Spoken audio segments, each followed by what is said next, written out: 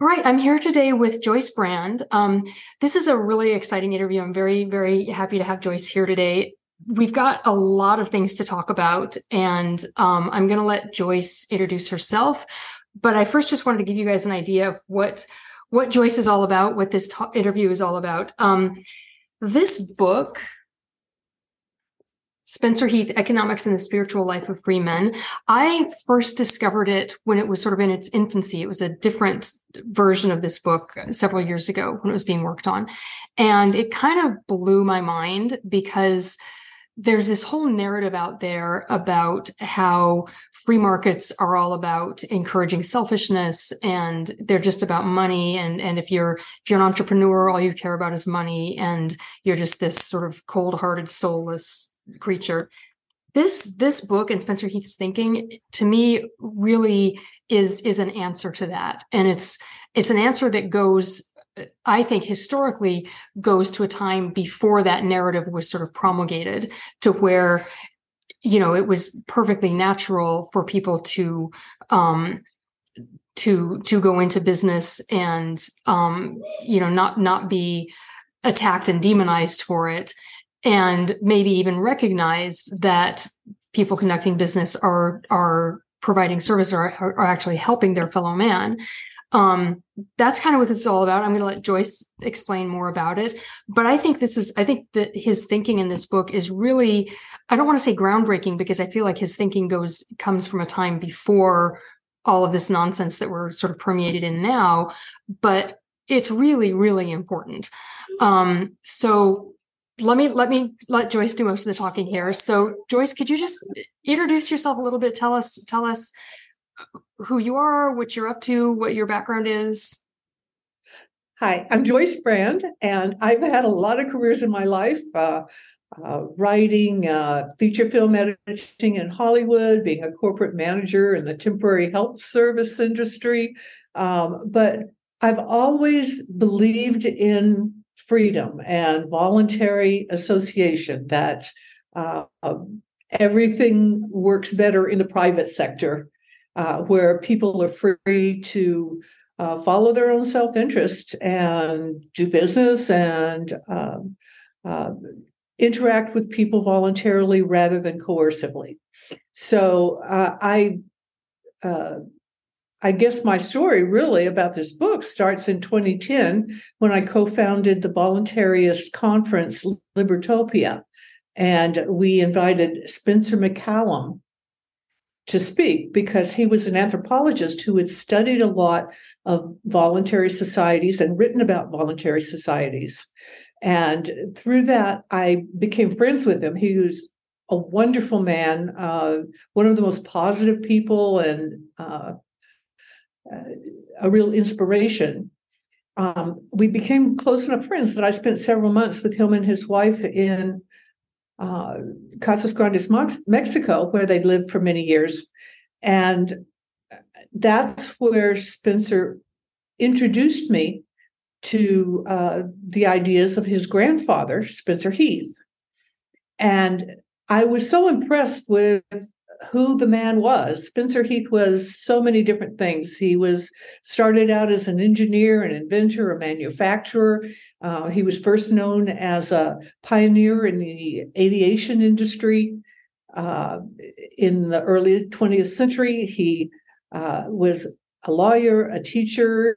He co-founded the Henry George School, where he lectured. Spencer introduced me to a very early version of the book, at that time called Market and Religion Reconciled.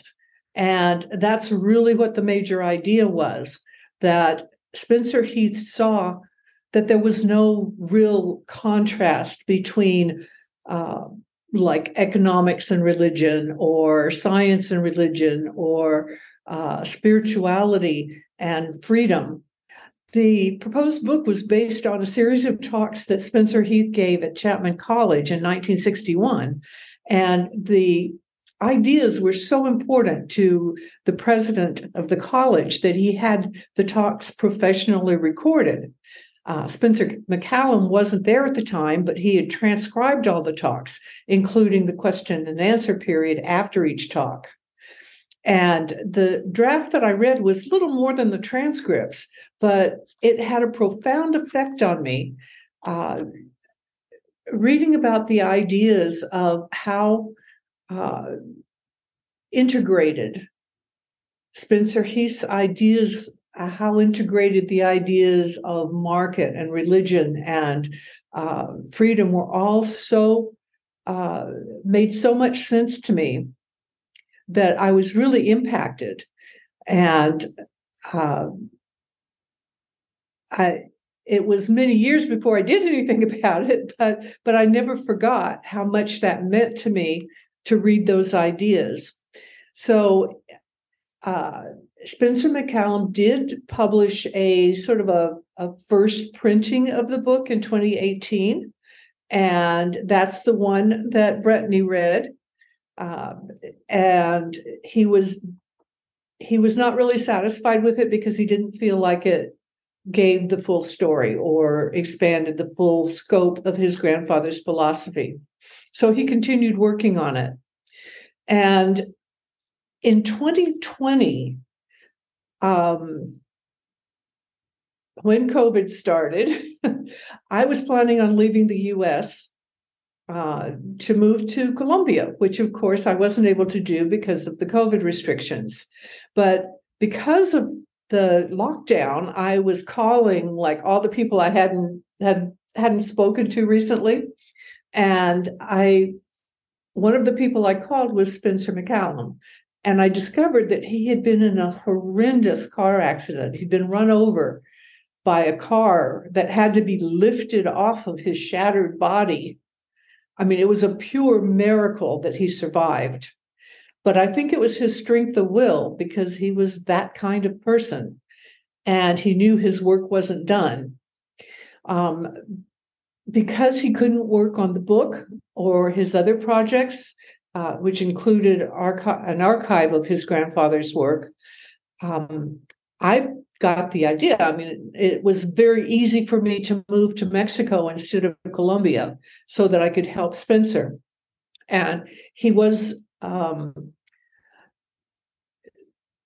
very frail, but we were able to work. His mind was good.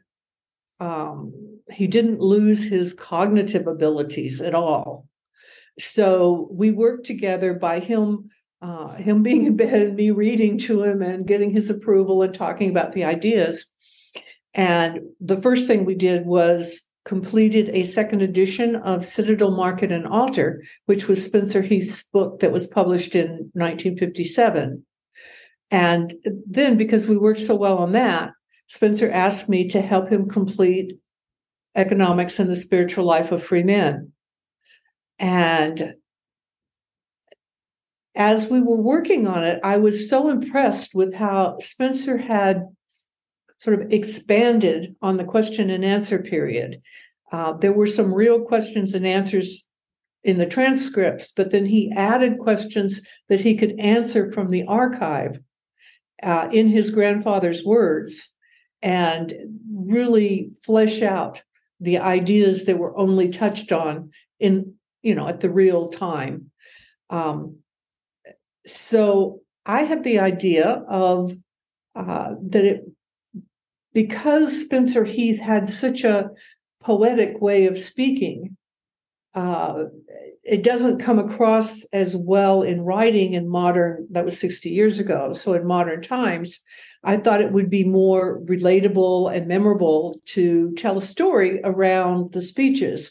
And it was based on my own experience of having been impacted so strongly by the ideas. And Spencer thought that was a wonderful idea.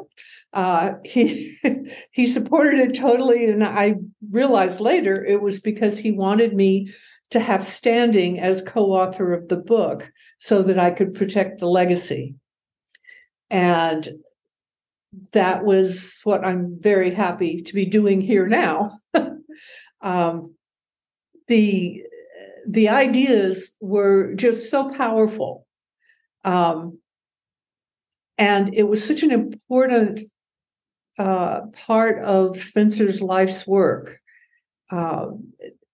And as it happened, He did start to decline as we were finishing the book. We finished it in October of 2020.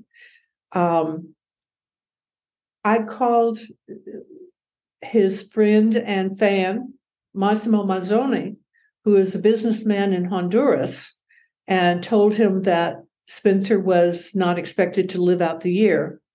So Massimo traveled to Mexico.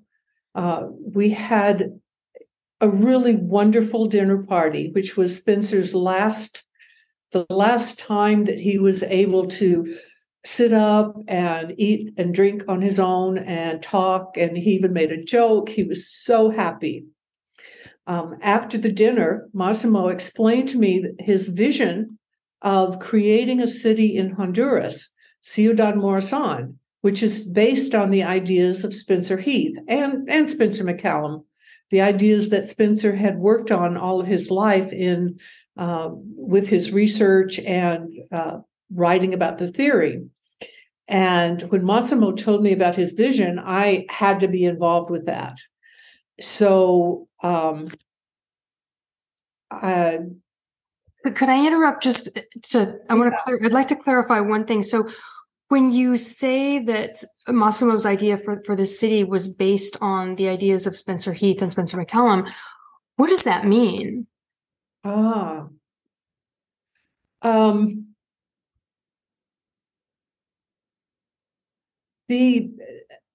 The really unique innovation that Spencer Heath made was the insight that the obvious person to provide public services is not a government, a coercive political government. The obvious entity to provide public services is the owner of the land. This was where he was dissented from Henry George, because he saw the value of what the owners of land could actually provide in services besides just managing distribution of the land or maintaining title. And his idea was, which I don't think anybody else had ever really talked about or written about that much, was that the owner of the land has incentive that are all of his incentives are totally aligned with the incentives of his tenants.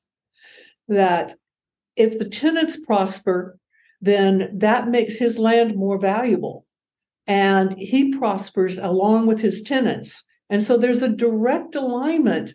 It's like a company doesn't do things to kill its customers. It does things to make its customers happy. Any business has to be like that in order to profit. Yeah, and unless they get the government to waive liability for the harms their products cause and get them to mandate that everyone has to take them. Exactly. Yeah, in a normal, exactly. That's why Spencer Heath's idea was that there should be no coercive political government, that it should be all of the public services that government claims to provide, although it provides them badly. All of those services are better provided by the owner of the land.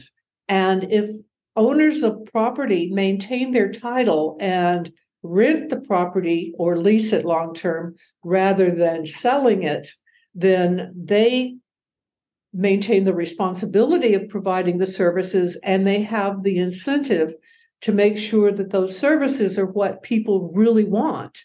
And the way that you know what people really want is what they're willing to pay for. So the money to cover the cost of providing the services comes from rent rather than taxes. So it's voluntary, as people voluntarily pay the rent for the services that they want. And the landowner can't afford to be charging for things that people don't really want, like wars. And welfare states that make people dependent, because those kinds of things like welfare and education and things like that, healthcare, all of those things are people that can provide for themselves uh, perhaps cooperatively, much better than could be provided by any coercive government. And politics just ruins all the incentives. It makes people enemies, that everyone has to fight each other for who gets to decide where the resources of the community or the nation or the world goes. Well, and the politicians, the political class benefits when there's a dependent class. They're empowered when people aren't able to make their own way in life and they become dependent on the state.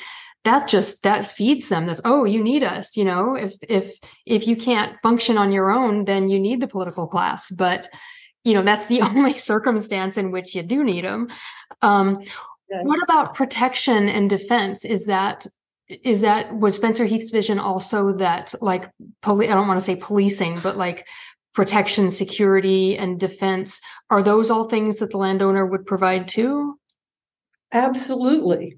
The main government services are kind of three things: security, infrastructure, and some kind of legal system, legal framework, dispute resolution, that sort of thing. Those three things, I mean, people talk about, you have to have the government for police and building the roads and providing the courts. But he understood that all three of those very important services are better provided by the landowner. And to answer your question about how Ciudad Morazan was designed to be based on Spencer's ideas, it was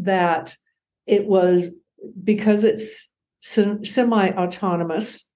The city provides security in the sense of guards that are private guards. They have no immunity, sovereign immunity. They are people. They're employed by the city. If they don't protect the life, liberty, and property of the residents, they get fired. Or even if they're rude to the residents, they get fired. So that is so much better a way to provide those things that we all want: safety and security. And there's no place that needs that kind of service more than Honduras. Ciudad Morazan is located in Choloma, Honduras, which is known as one of the most dangerous cities in the world that isn't an actual war zone. Wow. It is a very high crime, very dangerous. And the guards in Ciudad Morazan are private. They can easily be fired if they don't do their jobs, but their job is not to enforce ridiculous rules. Their job is to protect. It really is to protect. And has the city had trouble from, if this is a dangerous crime-ridden area, do you get a lot of crime coming in? Is it protected by walls, or like how do you prevent that from spilling over into where you guys are living? It is protected by walls. We have a wall around the city. We have a gate with armed security guards at all time. We have an app, a phone app that everyone uses so that they can, it makes it very convenient to screen the people that are coming in. Because it's a private city and it's privately owned, the residents are all vetted to make sure they aren't criminals. So that's one of the biggest benefits of the city for the residents, is that they know that the city's not going to rent to people who are criminals. Right. So we can keep out the criminals. We can keep out the gangs that infest all of the other neighborhoods in the area. And that's one of the most beautiful things about it. The Honduran police are not allowed to come in to harass the residents. They can't come in at all unless they're invited. Now, if there is real crime, we are under the criminal. I live in Ciudad Morazan. that was when Massimo described his vision. I wanted to be part of it, and so I was the second resident in Ciudad Morazan. Wow. And that's one of the things that we value most is the fact that the Honduran National Police can't come in looking for crimes and harassing people and extorting businesses the way they do in other areas. So how did that happen? What's the agreement? What kind of agreement did you guys have with the Honduran government that establishes that? And why do you trust that agreement? I know that's a big question. Yes, and that is a big subject. Back, it took years, but the previous government of Honduras was notoriously corrupt. But there were some good people who had good intentions that were in the government who wanted to help the Honduran people and wanted to, bring in more investment, more jobs, help the economy. And even the most corrupt of the politicians in that party could see the benefit of that kind of allowing enough freedom to increase the prosperity so that they could remain in power. I mean, they were, like all politicians, they were following their personal best interest, selfish interest. And by staying in, they were convinced that by helping the Honduran people, they could stay in power. Now, unfortunately, and so because of that, they passed a bunch of very, very good safeguards about, the law that established the autonomy of the ZEDEs, that's zones for employment and economic development in Spanish acronym. They made sure that law could only be repealed by 2/3 of the Congress. They also signed international treaties assuring that there would be legal stability for the ZEDEs for 50 years. And they even changed the Constitution to allow for the ZEDE law. And that was the thing that encouraged people or assured people that they could invest in Honduras. Now, unfortunately, last year, there was an election where the Honduran people very short-sightedly were thinking, oh, we have such a corrupt government and the socialists are promising all these things about how they're going to get rid of corruption and they're going to bring in more economic development, and they were telling all these lies about how the ZEDEs were designed for to protect the corrupt government and that they were going to expropriate land. I mean, really, totally, easily disprovable lies. But the Honduran people bought into the lies of the socialist government, as so many people in Latin America have bought into, like Venezuela. And everywhere else. And, right here too.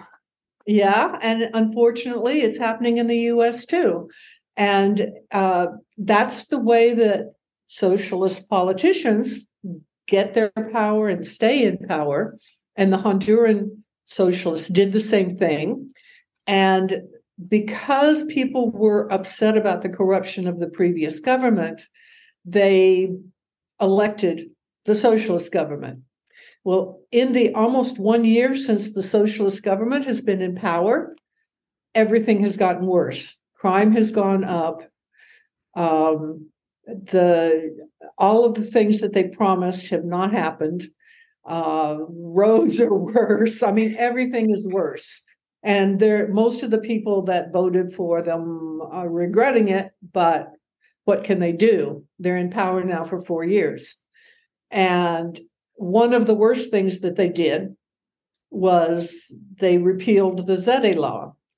And they got the National Party that had supported the Zetes to go along with them so that they could have a unanimous vote. And who knows what all happened behind closed doors to make that happen.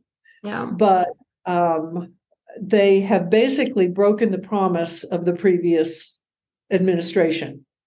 And they are now being sued for $10 billion by the Zete Prospera, which was the first Zete. Right. We're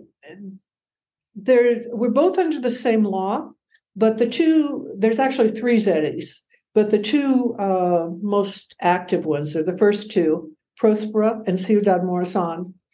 And Prospera has an advantage of being on an island in the Caribbean where it's a lot harder for the government to march in the army to shut them down. No. And their business model is such that they've been getting investment. Ciudad Morazan is solely funded by Massimo and his company, whereas Prospera has been getting a lot of foreign investment. And so they have a lot of American investors who supposedly protected by the treaty that the U.S. made. And so far, the U.S. government hasn't done much to help the Zetes. Some Republican Congress people have talked about that they should, because it's an obvious benefit for the U.S. people, not for the U.S. government, but for the U.S. people, for the nearshoring with the problems with China and supply chain disruptions. It's a big benefit to have a great port like Puerto Cortes, which is only 35 kilometers from Ciudad Morazan. If we have manufacturers that can ship out of that port to the U.S., it's a big advantage for U.S. companies and consumers. But it's not that big a deal for the government. It's not that big a benefit. I mean, it is a benefit for the government, but it doesn't seem to be a big enough benefit for them to do anything to pressure the Honduran government to keep their promises. So what happens if the U.S. government doesn't assume that they don't do anything to help out here? What happens? Are the Zetes doomed? What's the? Well, that's a good question. Prospera has continued operating and building because their business model is mainly geared toward foreigners. Mm-hmm. It's a resort island. It's a beautiful Caribbean island where, people want to buy property, and they've got their innovations are in the area of business, technology, things like medical tourism, which is great. Yeah. And I mean, we wish them all the best because they are doing, really wonderful things. But our business model is different because Ciudad Morazan is based on Spencer Heath's ideas, is designed to help the working class Honduran people. It's designed to bring in like manufacturing jobs that would help the people. And it's also designed to raise the standard of living of the Honduran people. A working class, the safety of the city is great for the workers, but it's a mutual thing that the design is by bringing in businesses, the workers can live and work in a safe environment.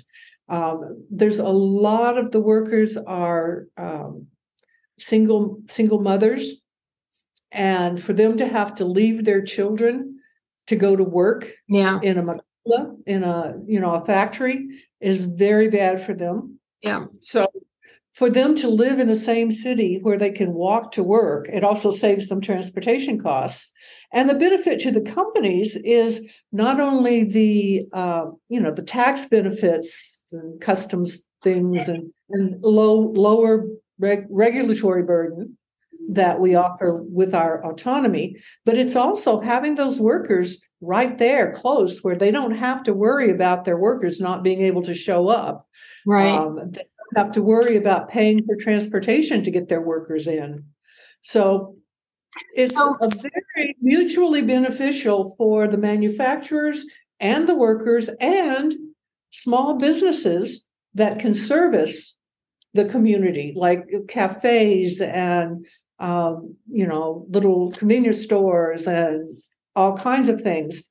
So that our business model in Ciudad Morazan is really based on security, the infrastructure that we've been building, things like water treatment plants and water tower and waste management, all those things, and the legal structure, which is basically a simplified version of the Honduran civil code, and encouraging arbitration rather than the corrupt Honduran judges that work for the government. And that's always with the legality. Third-party arbitration, if you do it right, is so much better. Now, there's a lot of arbitration that's done in the U.S. that's not done right. It's almost as bad as government courts, but there are ways. Yeah. So I can hear a lot of sort of people on the left here in the U.S. screaming as they hear you talk about this and saying, well, it sounds like a company town. It sounds like, the old coal mining towns or something where there's, one industry in town and the capitalists just dominate and they abuse people. How would you respond to criticisms of that nature? Yeah, in some ways it does take the best aspects of a company town, but the difference is it's not just one company. I mean, the company that owns the town is the one that owns the land, is the one that's incentivized to make rules that people want. If people don't like the rules that the company makes, it's very easy for them to leave, to move a mile away.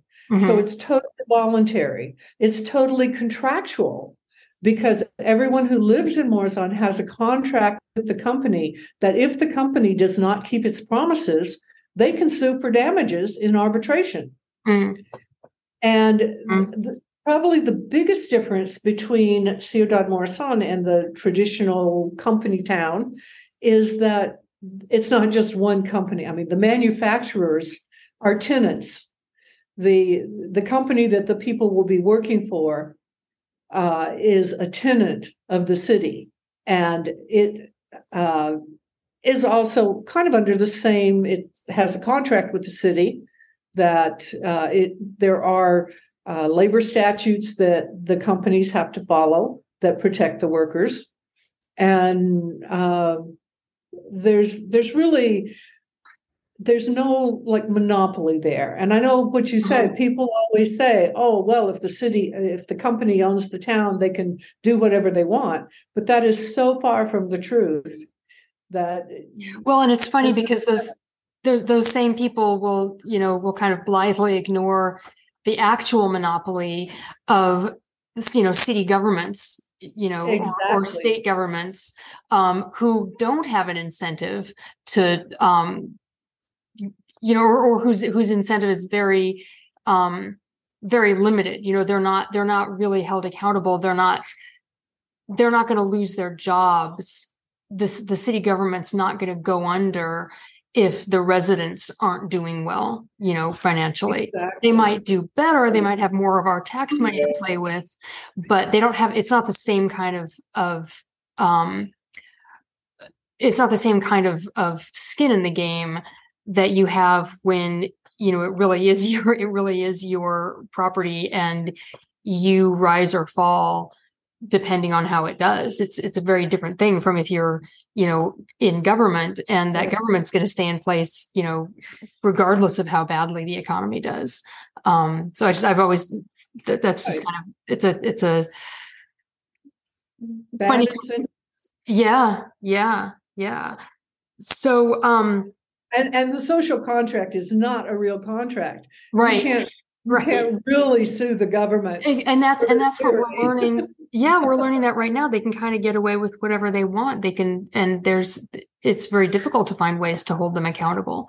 I love the fact that this is all contractual based, because, how amazing if, let's say, workers in a factory, or, have some kind of gripe, rather than having to go on strike and, create some labor movement and go around and get people to sign a petition and, all the typical things you associate with political action, which is very labor intensive, very time consuming, and very ineffectual. They actually have they have a contract with these people. And, if you violate the contract, you'll be held accountable in a court. So that brings up another question.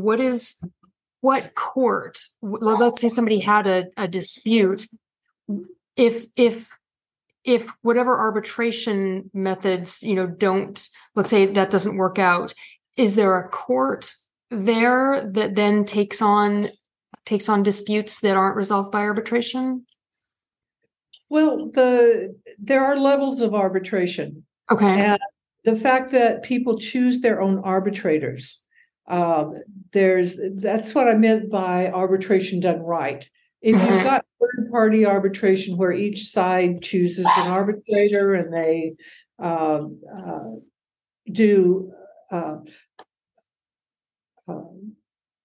each party chooses an arbitrator and then they choose another arbitrator, that helps a lot. Also, there's some ideas. Tom W. Bell has done a lot of work on consent-based governance and different kinds of arbitration that works better, that gives you a better results. And of course, if people are choosing their own arbiters, yeah. if people are choosing their own people, then the incentive for those people is to develop a reputation for fairness. Right. Whereas a judge who has a government job does not have that incentive to. He doesn't lose anything if except his own self-respect. If exactly. Yeah. So that's the more things are privatized, the better the incentives are. And that's where we think we have such an advantage over any other kind of jurisdiction. But people aren't even aware of those things, and they don't understand the benefits. And there's so much propaganda about how the government's the only one that's able to do all of these things. Right. I mean, even some of the people that you would expect to know better have believed that, oh, well, we need a government. You can't have voluntary society because we need a government to enforce and use force and make the rules and enforce the rules and all of the stuff that is just not true at all. People are able to do those things for themselves. Yeah. I'm sure you've shown that, but it's the prevailing winds have been well, and like you said, a massive propaganda effort over generations to spread this narrative. Let's talk about enforcement a little bit. So what does enforcement look like? Well, in Ciudad Morazan, if somebody breaks the rules that they have voluntarily agreed to, then their lease won't be renewed. I mean, it's very simple. It's not a matter of having to arrest them or take them to court or even force them into arbitration. If people don't follow the rules that they voluntarily agreed to, then it's just a simple matter of when their lease comes up for renewal. Now, we're talking about small, fairly small rules here. Right. Obviously, if there's a serious crime, then that would be handled differently. It would be, we would invite the police, the Honduran police, to arrest the person and, take them to court and all of that sort of thing. But from Ciudad Morazan's position, it no longer becomes, if there's a crime, the person is just no longer, that's no longer under your jurisdiction. Is that it? That becomes, Yeah, that if you don't it's handle a criminal matters, in crime, other words. I mean, if it's a crime, I mean, the guarantee is that we'll protect the life, liberty, and property of the residents. Mhm. So a real crime is one that damages the life, liberty, or Yeah. property of the, and those crimes are handled under the Honduran criminal law. Okay. But presumably the security guards have something, like they have some role in well, preventing those crimes, but also like in apprehending, like if let's say a murder was committed, would the security guards get involved with that at all, or would it just be? It sort of depends on the situation, but I mean, if the murderer is known, then just calling in the national police to arrest him would be sufficient. The kinds of things that are most likely to happen and cause people problems are not real crimes. They're disputes. They're things like, well, we have a rule that you don't double park because it causes people inconvenience. And the security guard will remind the person, hey, you're not supposed to double park. And if they continue to do it, then they probably will lose their lease. They want to renew their rent. And there is sort of a structure that the first lease is always very short, like 3 months. So you can quickly get rid of people who are causing problems for their neighbors. And that's really that's kind of what peacekeeping means in a community, that you want everyone to be able to count on having a quiet, peaceful existence. And so you don't want people to be doing obnoxious things like blocking your parking and stuff like that. Right. And those can easily be handled by security guards rather than policemen. Right. Doesn't rise to the level of crime, really. Yeah. And I think that makes a lot of sense. And in now there are different models that are completely free private cities, where it's not under the umbrella of a national government, a nation state. Like Ciudad Morazan is not a real free private city because it is under the jurisdiction, to a certain extent, even though there are all of these legal rights to autonomy, it's not complete. Now, a free private city that, along the lines of the model described by Tita Skebbel in his book, Free Private Cities, things would be handled a little bit differently because they would handle real crimes and things like that. But for what we're doing, there is no such, there isn't really a city that has like a city operator that's hired to run the city and do all of those services. We're talking about the landowner doing it. Spencer Heath's idea was the landowner doing it. The idea of a city operator I personally don't think is quite as effective, but I understand it's still a much, much superior model to having politicians doing it, making the decisions. One of the things that Spencer Heath said that really impressed me was that the landowner is the obvious administrator of the land, and to ask his tenants to vote and help him decide what to do to administer the land is not fair to the tenants. Why should it? It's not a matter. It's been framed by the politicians as being, oh, those apathetic voters, they're not coming out and voting like and doing their civic duty. But it's actually just the opposite. When you really look at what the reality of the situation, people don't have time. I mean, they're trying to do what they do best to serve their fellow man, to make a living, and to have to take their time to become knowledgeable enough to make decisions that should be made by the administrators of the government. Right. Well, and we're living with the results of that now. You know, the fact of the matter is people don't, and nobody can. There's no way anybody could, you know, even if they spent their whole day on it every day in and day out, become knowledgeable enough in every single thing that's on, you know, whatever ballot of whatever town you're living in.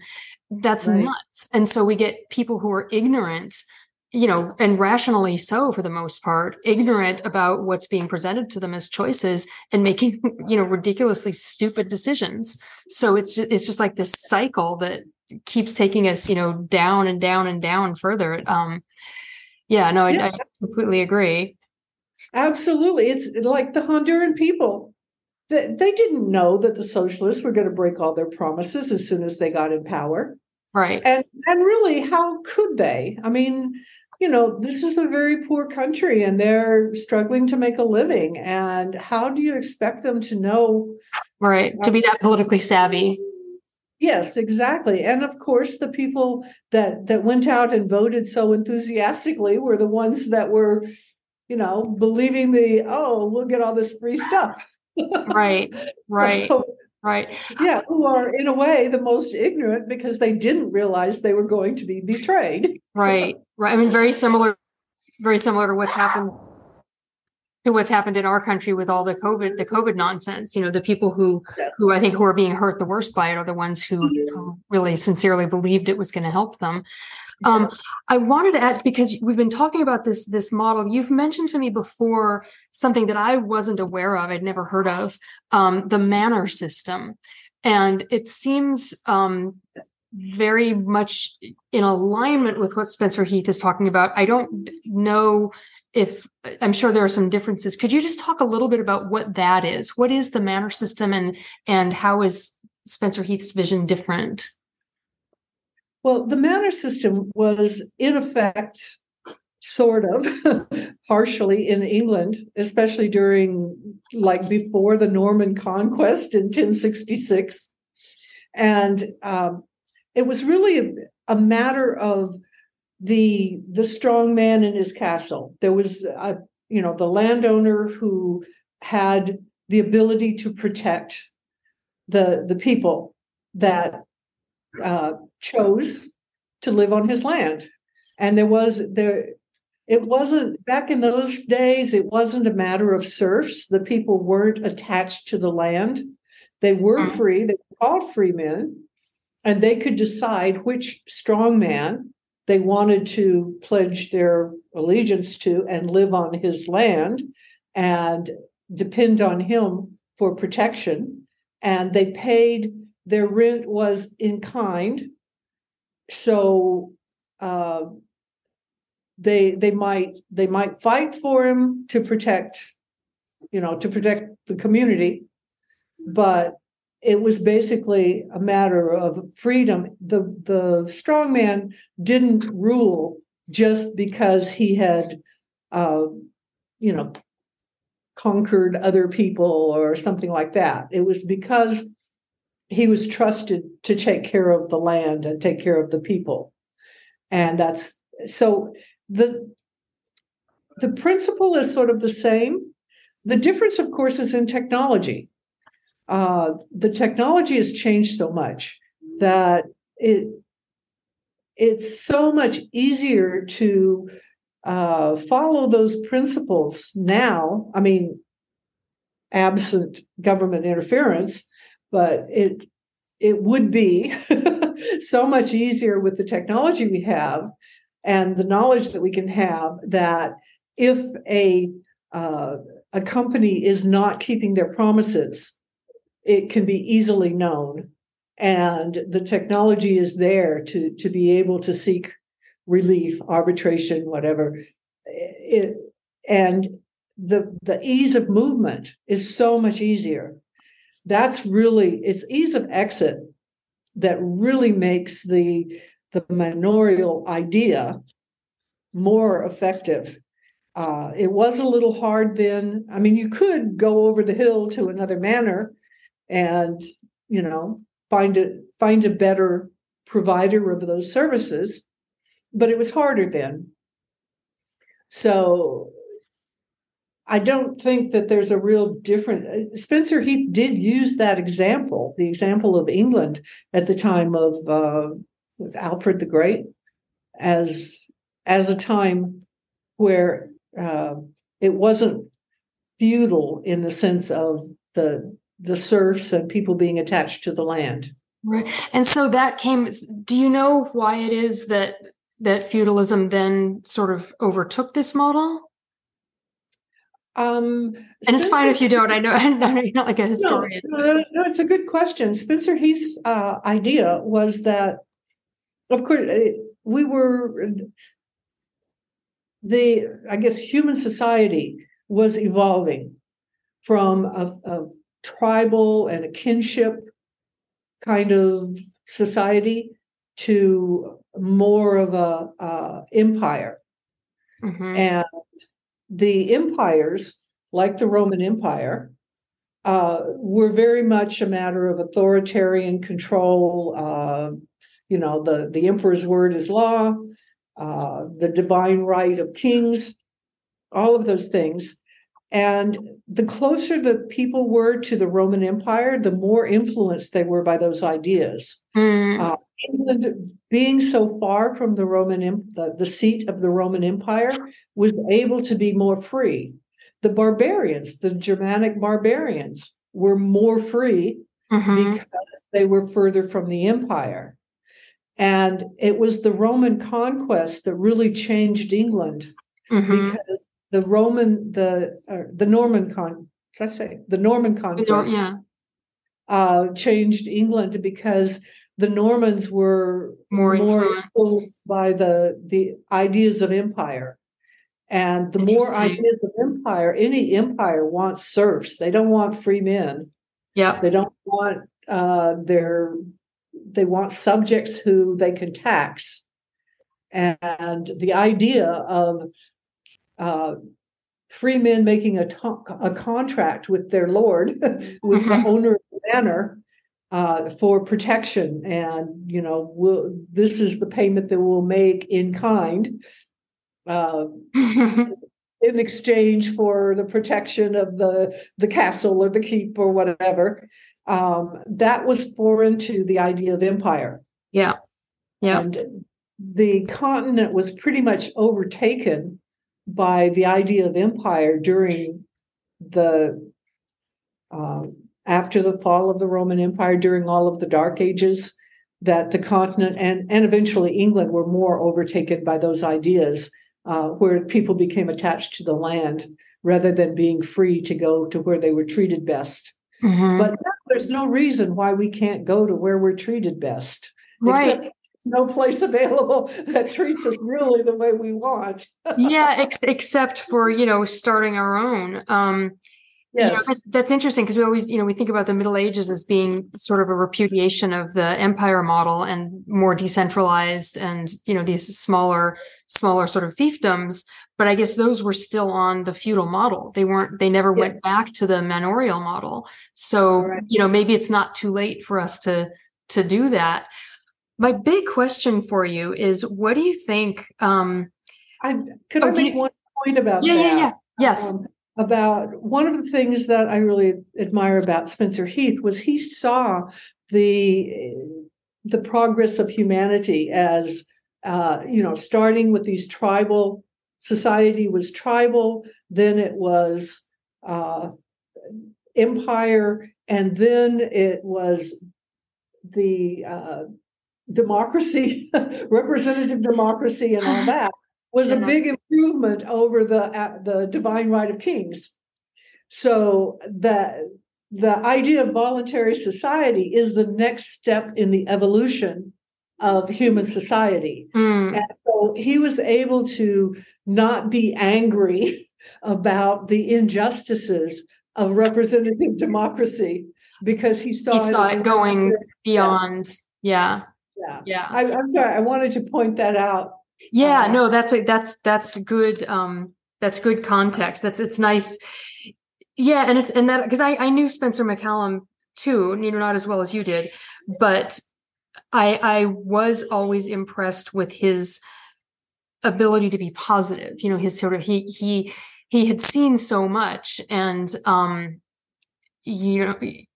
wasn't naive at all about the state of the world, and yet he was very positive. I always found him just his general outlook in life was very optimistic, and so yes. Maybe that if he shared that view, I don't know. It just I was always impressed by that. Yes, that was really why he was able to. I think why he was able to accept things and not become angry. I mean, it's so easy to be outraged by injustice, right? But he saw it because his grandfather saw that the time was coming when we would have voluntary societies. Mm-hmm. That it was just a matter of time. There was no way to predict how soon, but it was just a matter of time before we would evolve from coercive political governance to voluntary contractual governance. And that's really what his thought, the main thrust, or what I consider perhaps the main thrust of his philosophy. So my big question is this manorial model or the Spencer Heath model, what you guys are doing in Ciudad Morazan, can we do that here? Could I go to, I live in Kentucky. Could I go to a county government and say, hey, we'd like to set up a proprietary city. We'd like, whatever plot of land to be under our jurisdiction. We'll do all this stuff. You'll get something from it. But we'd like to have it under our jurisdiction and run it basically along the model, along the lines that you've just described. Do you see that as a possibility, in the United States? I know that there are people that are trying to do that. And I don't know exactly how much success. I know that the politicians are against it. The culture is against it. The idea of there's so many things that make it difficult, but I don't think it's impossible. And I think if enough people,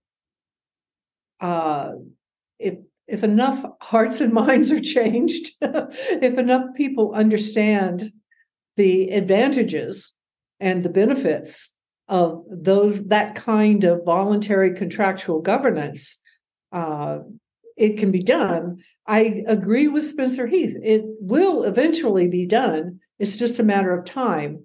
Right now, it seems very hopeless because of a lot of the things that we've gone through in the last couple of years, a lot of attitudes that seem to be very much opposed to freedom. There's a lot of people that enjoy having someone tell them what to do. They don't want the responsibility of freedom, and it is a responsibility. I mean, freedom and responsibility go hand in hand. They're two sides of the very same coin. You can't really be responsible if you're constrained, if you're a slave, and you can't. If you are free, you have to be responsible because you're the one that suffers the consequences of your decisions. So those two things, we've raised a whole generation or two or three of people who don't want to be responsible, who don't want to face the consequences of having to make their own decisions. So it's not going to be easy, but I think it will happen eventually. Can you talk a little bit about your involvement with the Free Cities Foundation and what that is? Free Cities Foundation it was actually founded by Tita Skebel, who wrote the book Free Private Cities. And it was originally, just designed to support that model. But they decided to sort of expand to also support similar models that are not exactly a lot like the free private city model with the city operator and totally contractual and autonomous from any higher jurisdiction. And that expansion includes things like intentional communities, which is something like what you're talking about in the U.S. There are people that are starting intentional communities, well, not just in the U.S., but all over the world, where people get together and try to form their own communities that are based on their mutual goals and interests, and a lot of them are based on the desire for freedom, but they still have they're still subject to the jurisdiction of a nation state, and they still have to ask permission to be free in any aspect of their lives. So that's still a step in the right direction, and the Free Cities Foundation is supporting that with, however we can. There's also, the Zedes, Prospera, and Ciudad Morazan are not exactly free private cities because they are still under the jurisdiction of the Honduran Constitution and courts and things. So the broader umbrella allows us to find more people that are making steps toward more freedom, building cities that are more free than what we're used to. And the Free Cities Foundation, last year, there was a conference called Liberty in Our Lifetime that was held in a private location in Switzerland. That had a little over 100 participants and I think 16 speakers. This year, the Liberty in Our Lifetime conference was in Prague, and there were twice as many people. There were like 40 speakers.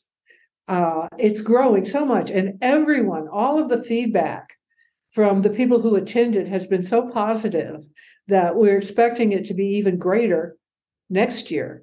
Wow. So I'm on staff as a contract writer, so full disclosure. But where will the conference be next year? Pardon me? Where will it be next year? Do you know yet? It's expected. Well, it will be in Prague again. Oh, nice. We'll be in Prague for at least 2 years, and we're not sure yet of the exact venue, if it'll be the same venue or not. But there are a lot of people making suggestions for where it might be the year after, and I'm sure it continues growing. As it grows, there'll be needs to get bigger and bigger venues. Yeah, well, that's exciting. That's very exciting. Yeah. There is a lot of work.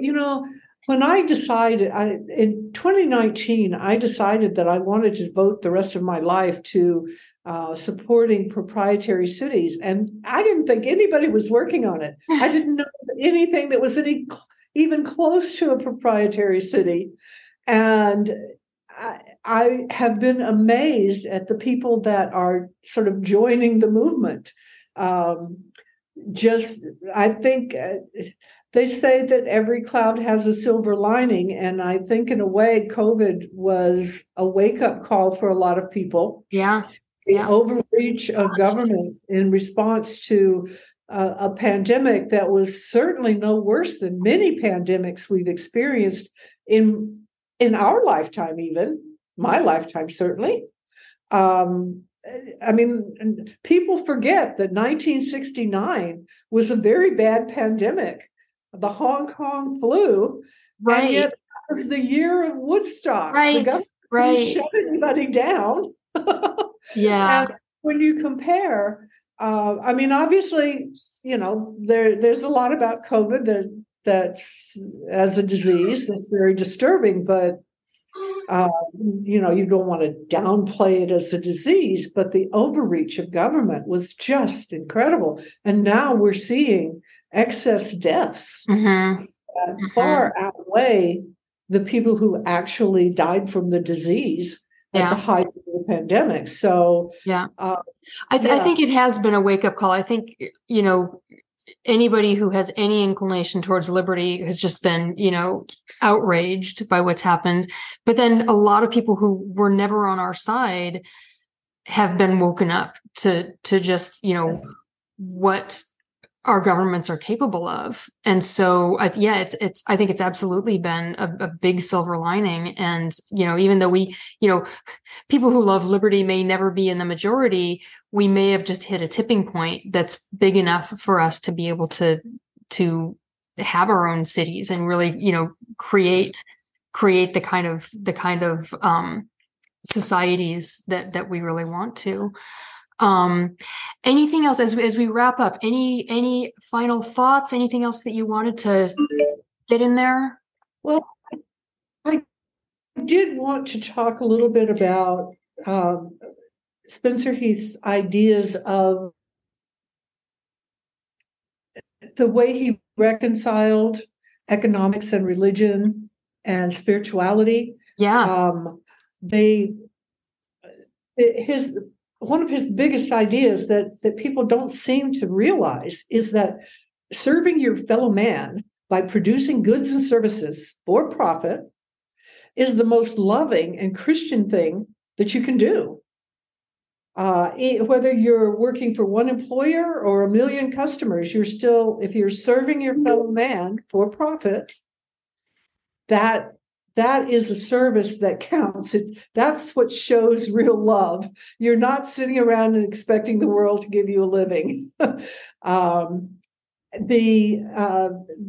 thing that profit has been so put down, and yet it is the fundamental thing that the most important thing to indicate what people really want. Mm-hmm. And you don't know what people really want. Bureaucrats guessing that people want something and passing laws to give away whatever they think people want doesn't tell you anything. Voting, people vote for what sounds good. They don't vote for what they really want. Right. Well, it doesn't cost them anything.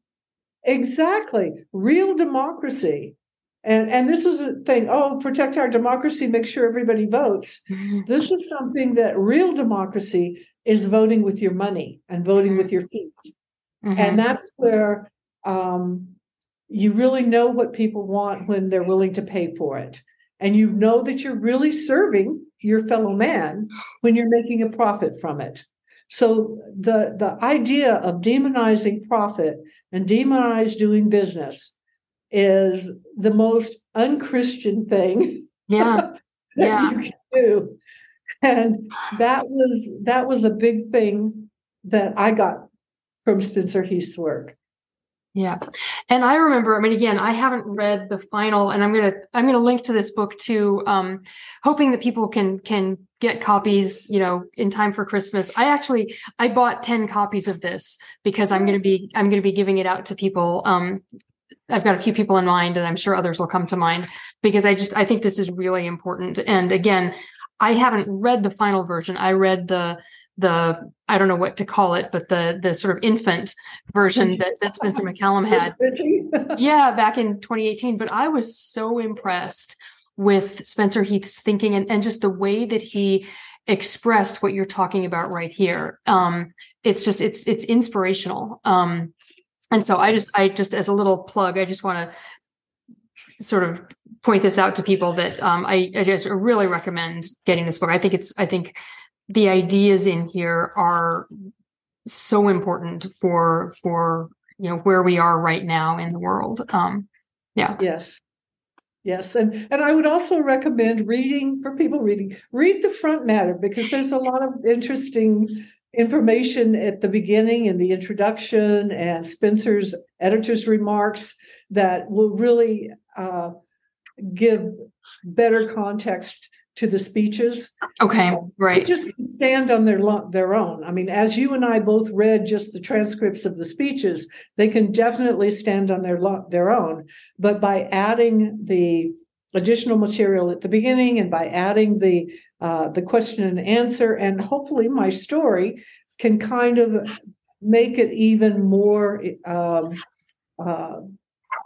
accessible and relatable, and help people remember it better too. Yeah. Well, stories tend to sort of sink in that way, sometimes more than just ideas.